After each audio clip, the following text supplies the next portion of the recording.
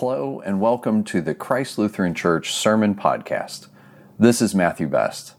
I serve as pastor of Christ Lutheran Church in Allison Hill in Harrisburg, Pennsylvania. Thanks for being here. If today's message connects with you and what you're going through, brings you inspiration, or offers connection with God, I ask you to please stay on after the message for just a few moments to learn ways to connect with the congregation and the health ministries that we offer. And now, let's dive into God's Word.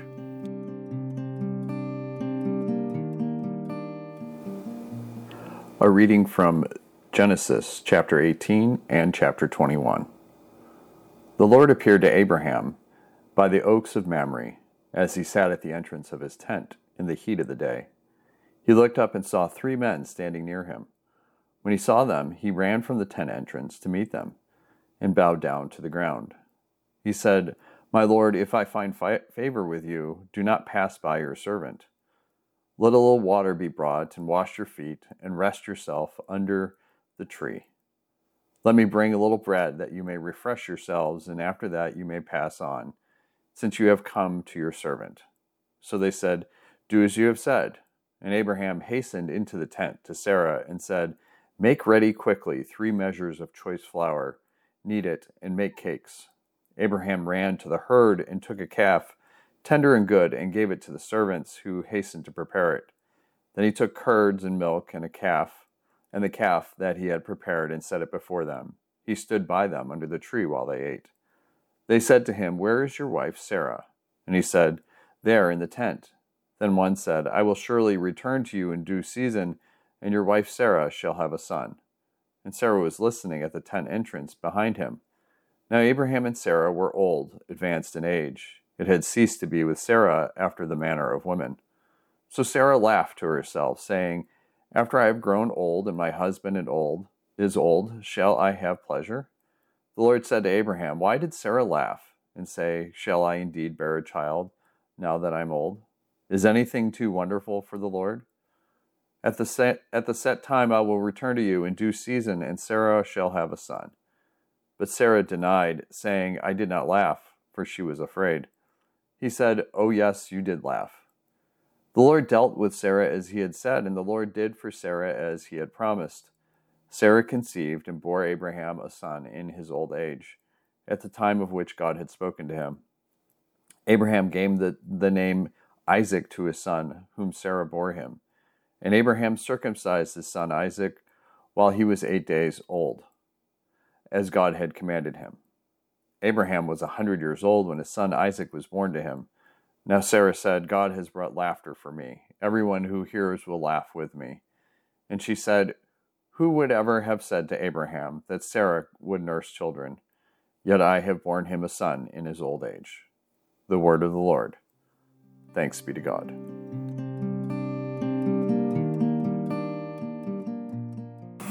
Quite a passage.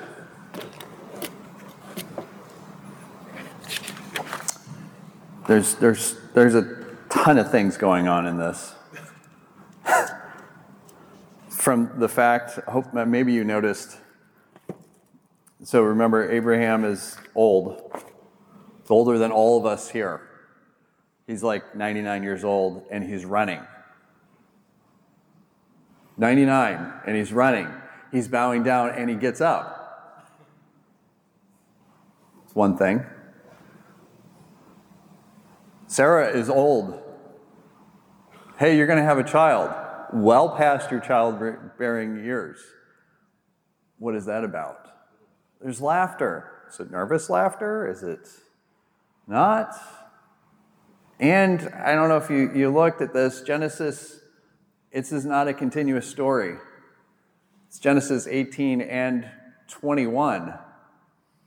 There are 3 chapters in between. I don't know, are any of you familiar with Paul Harvey? This is going back. He had this thing on the radio called The Rest of the Story. And he would tell like these common stories that everyone is familiar with, and he'd be like, he would fill in the blanks of what happened beforehand and after and all that, and then at the end he would have in his typical voice, and that's the rest of the story. So today I'm going to do the rest of the story. Because while there's a whole lot going on in this, there's a whole lot more before, during, and after that really play into this for us to get some real sense of what is going on and for us to have a sense of what is the good news in this. I mean, there's the obvious good news is that God shows up, God has a relationship with us, and God keeps God's promises. Now, I mean, I could just end the sermon there. But you all compensate me for more than that. So I want to start back a little bit further. I want to start back in Genesis 15. And I'm going to go through this kind of quickly to give you a sense of the context of the story that we read today. Genesis 15 talks about God's covenant with Abram. So this is before Abraham becomes Abraham. He's still Abram. That's his name. Remember, God, God comes to Abram and says, hey, get up from your household. He's living in what would be modern-day Iraq. You're pretty comfortable, but get up and go. I'll let you know when you get there. That's literally what God says. And during this, he sends him there. And he says, God says, I, the Lord, have brought you up from Ur, the land of the Chaldeans, to give you this land to possess. So he finally gets to where God wants to show him to go. And God says, I'm going to make a covenant with you. So do you know what a covenant is? What's a covenant? What's a nice, simple way of looking? An agreement and a promise. Is it between two equal parties or unequal? They're unequal. They're unequal. God is obviously not our equal. Right? So God is making a covenant. And when God is making a covenant, it's always God putting God's self at risk. We're going to screw it up. This is what the history of the scripture is always, that humanity never keeps the end of the bargain. Sorry to spoiler. Humanity, this is why we have covenant after covenant after covenant after covenant after covenant. But God is always faithful, and God always keeps God's covenants, is the idea. So God makes a covenant with Abraham, or Abram. And he puts him, it's nighttime, he puts him to sleep, and he has this whole, and he says, know this for certain, that your offspring shall be aliens in a land that's not yours. They shall be slaves there. He's telling him about going to Egypt. And afterwards they shall come out with great possessions, which is the Exodus story. There's the whole Exodus story in 2 verses. As for yourself, you're going to go down, you're going to be buried, and all this type of stuff. To your descendants, I give this land. And this huge whole swath of land. It's the covenant of the promised land. Land is really important in Old Testament. And it has to do with relationship. And in here it talks about you're going to be as numerous. God says, look to the heaven and count the stars. If you can count them, so shall your descendants be. So there's going to be this huge descendants of Abram. This is the covenant that God makes with Abram. And time goes by. And there's no children. No children. And so Abram does what every human being does, takes matter into his own hands, because God's not working on Abram's time frame. So he has a slave, Hagar. And he sleeps with the slave, gets pregnant, and that must be what God wanted. Right? Humanity has a way of kind of twisting things to say, well, this is obviously what God wanted. And Ishmael is born. And so he's thinking, oh, this must be the fulfillment of the covenant. And God's like, no, that's not what I said. That's not what I said. And so God comes back to Abram, who's 99 years old at this point, and says, hey, walk with me. God is very relational. And he says, I have a covenant with you. I remember I said that you're going to be the father of the multitude of the nations. And your name, by the way, I'm going to change this so that it's, there's no confusion. You're going to go from Abram to Abraham, which doesn't sound like a big deal in English. In Hebrew, Abraham means the father of nations. Literally changes Abram's name to who he is going to be. This is a common practice in Scripture. Simon gets changed to Peter. Same type of thing. It's a title. It's a characteristic of who this person is. Rock. The rock of faith in that, right? So God says to Abraham, you're going to keep my covenant and your offspring after you throughout your generations. Between me and you and your offspring after you, and this is where it gets interesting, every male is going to be circumcised. This is part of the covenant now. So there's a physical aspect to circumcision. This is where it gets really uncomfortable for men to talk about circumcision. It's painful. There's an obvious physical element to this. But Scripture also talks about circumcision beyond just the physicality. There are places in Scripture that talk about circumcision of the heart, circumcision of the mind. What is it that is in the way of our relationship with God? It needs to be cut away. That's what circumcision is ultimately about. So God tells Abraham, hey, you're going to implement this idea of circumcision. Can you imagine going, I'm sorry, this is a side note. I saw a video and it had Jack Black in it. He's a comedian. And I don't know what it was from. But they're there and they're playing out this scene. And Jack Black is one of the servants of Abraham, and Abraham is like, hey, guess what? I just had this conversation with God. God made this covenant with me. By the way, I'm going to have to cut away your foreskin. And Jack Black is like, what's he on? like, I don't think this is a good idea. Are you sure that's really what this is about? Are you sure you didn't mishear this? And anyway, sorry, a little side note on that. So Abraham, he goes and he does this with all of the males in his household, all of the relatives, the servants, the slaves, and Ishmael. He does circumcision on them. This leads to the beginning of our reading today. This is everything that's happened up to what we started with our reading. Because circumcision, that's a pretty serious commitment.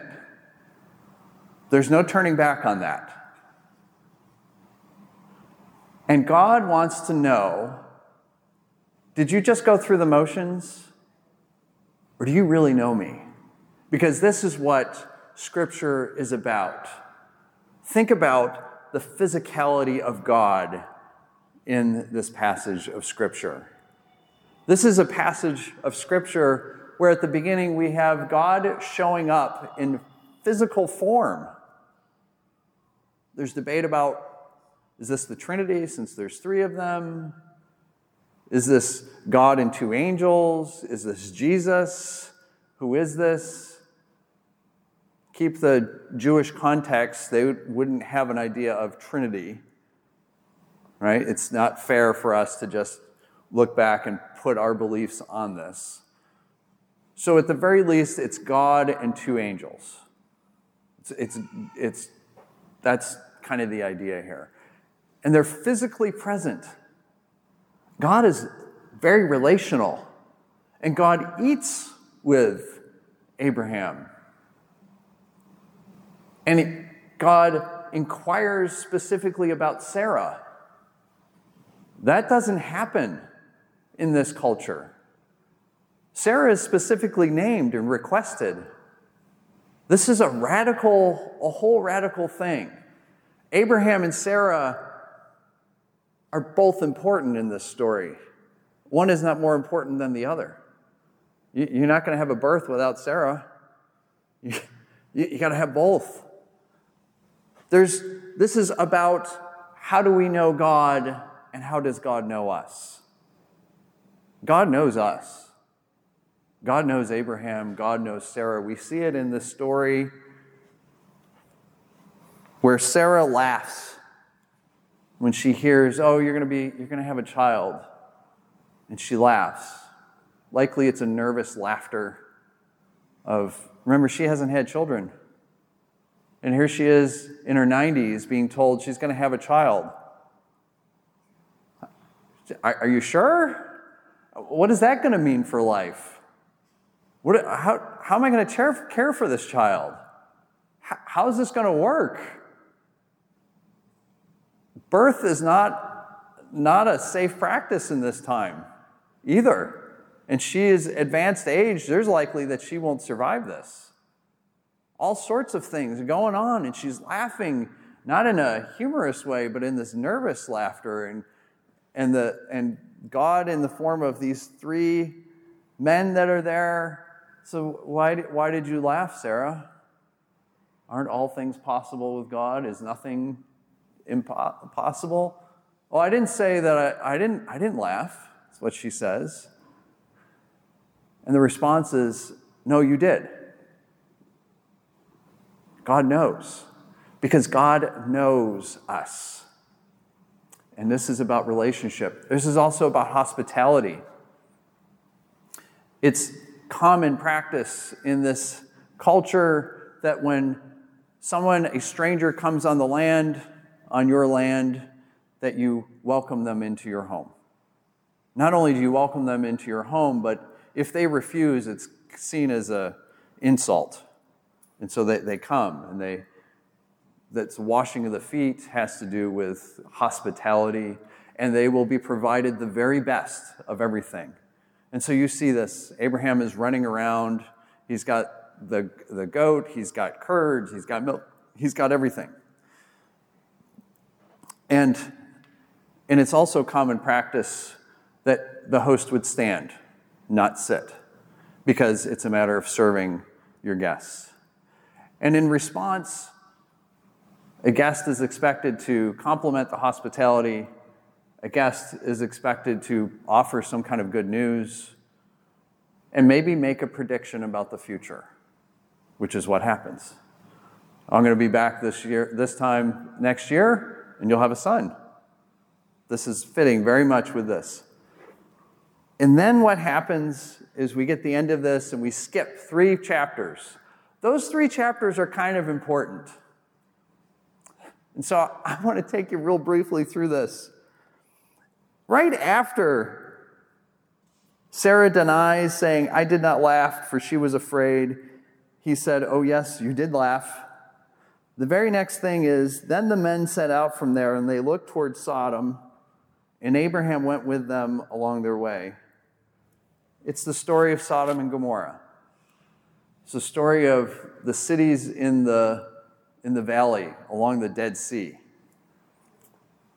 And if you remember, now these are the clobber passages, right? These are the ones that get pulled all out of proportion and misinterpreted for centuries. So I want you to really listen. This is the two men who were with God, of the 3, go to Sodom. Before going, they're talking with Abraham, and Abraham pleads with them because they have made it known to Abraham that God's going to destroy these cities. And Abraham pleads with them. Well, what if there's 50 righteous people? Well, then we won't do it. What if there's 40? What if there's 30? What if there's 20? What if there's 10? Even if there's 10, we won't destroy these cities. And so the two men go and they meet up with Lot. And it's there with Lot. They're in Lot's home, hospitality. Lot is providing hospitality for these two visitors and trying to treat them right. Lot is a righteous man in this, somewhat. And what happens is the men of the town come to the door and demand for these two visitors. They want to rape him. They want to rape them. That's what this is about. The sin of Sodom, as it says in Ezekiel, has nothing to do with sexuality in a loving sense. It has to do with not showing hospitality. That's a light way of putting it. It has to do with greed. It has to do with not caring for the poor. It has to do with selfishness. It has to do with narcissism. It has to do with cruelty. That's why Sodom and Gomorrah are destroyed. There was no hospitality in the broadest sense of the term. Trying to rape someone is not showing hospitality. And so these two men go and they tell Lot, take your family, go. Because this is what we're going to do. Don't look back. This is where Lot's wife looks back, turns into a pillar of salt, and they go.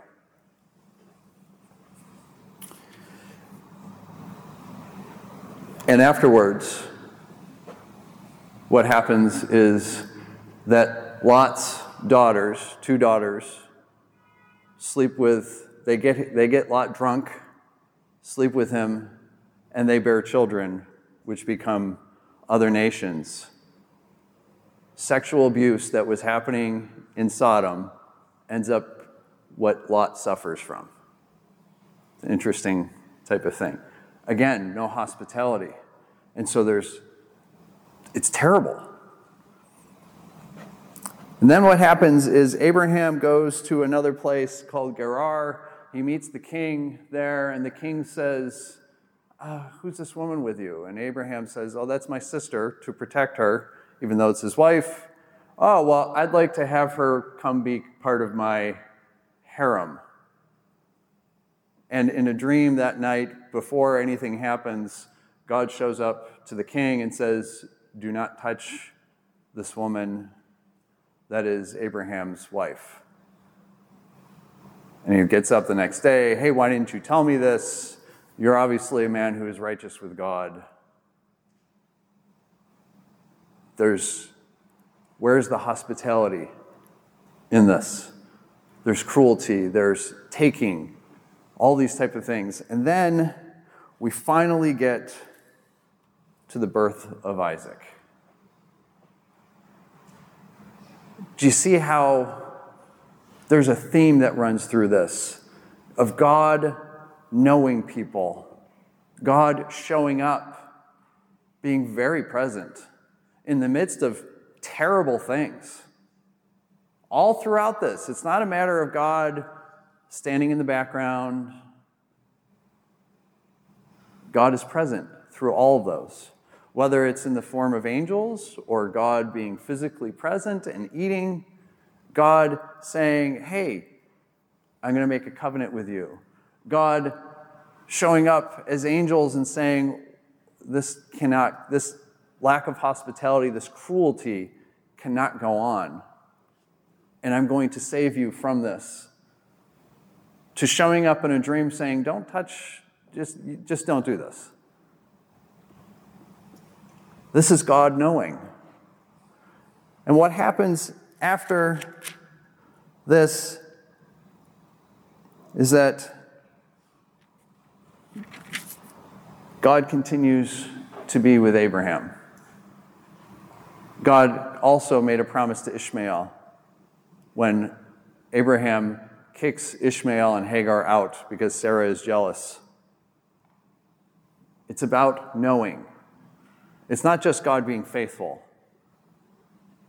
It's God saying, I want you to know me as well as I know you.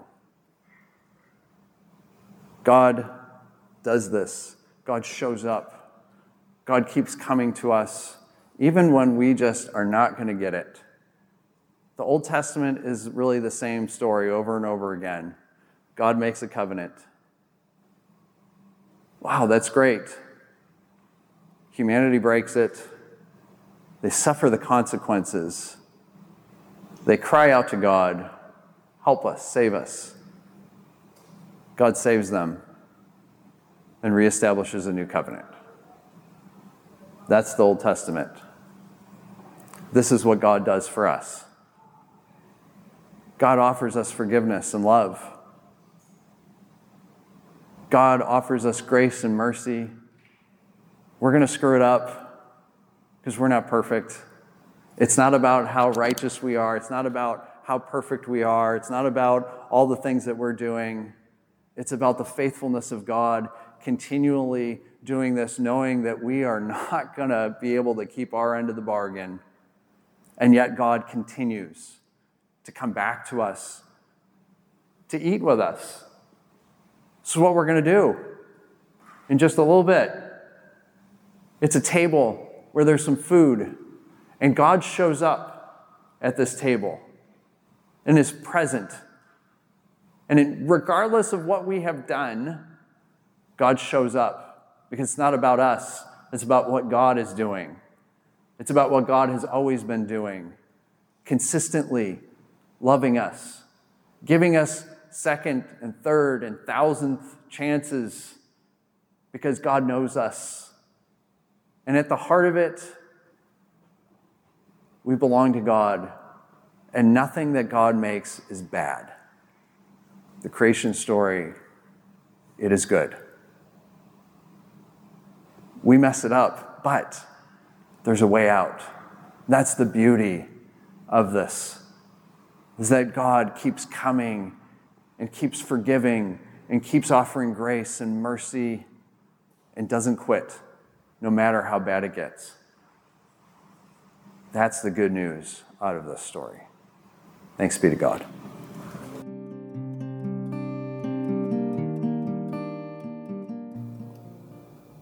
Thank you again for listening to the Sermon Podcast. I'm always happy to have a conversation or pray with you. Please reach out either by email to pastor@christharrisburg.org or call me at 717-236-8382. I'd also invite you to be part of worship on Sunday mornings at 10:30 a.m. We're a very diverse, open, affirming, and laid-back congregation.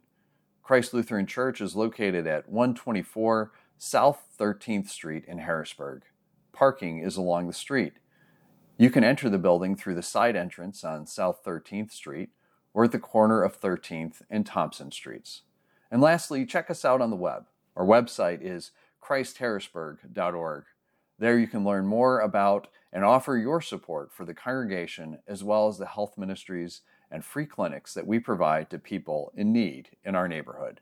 I invite you to follow us on Facebook and Instagram also at Christ Lutheran Harrisburg. Thank you. I look forward to connecting with you, and I pray that you have a blessed week.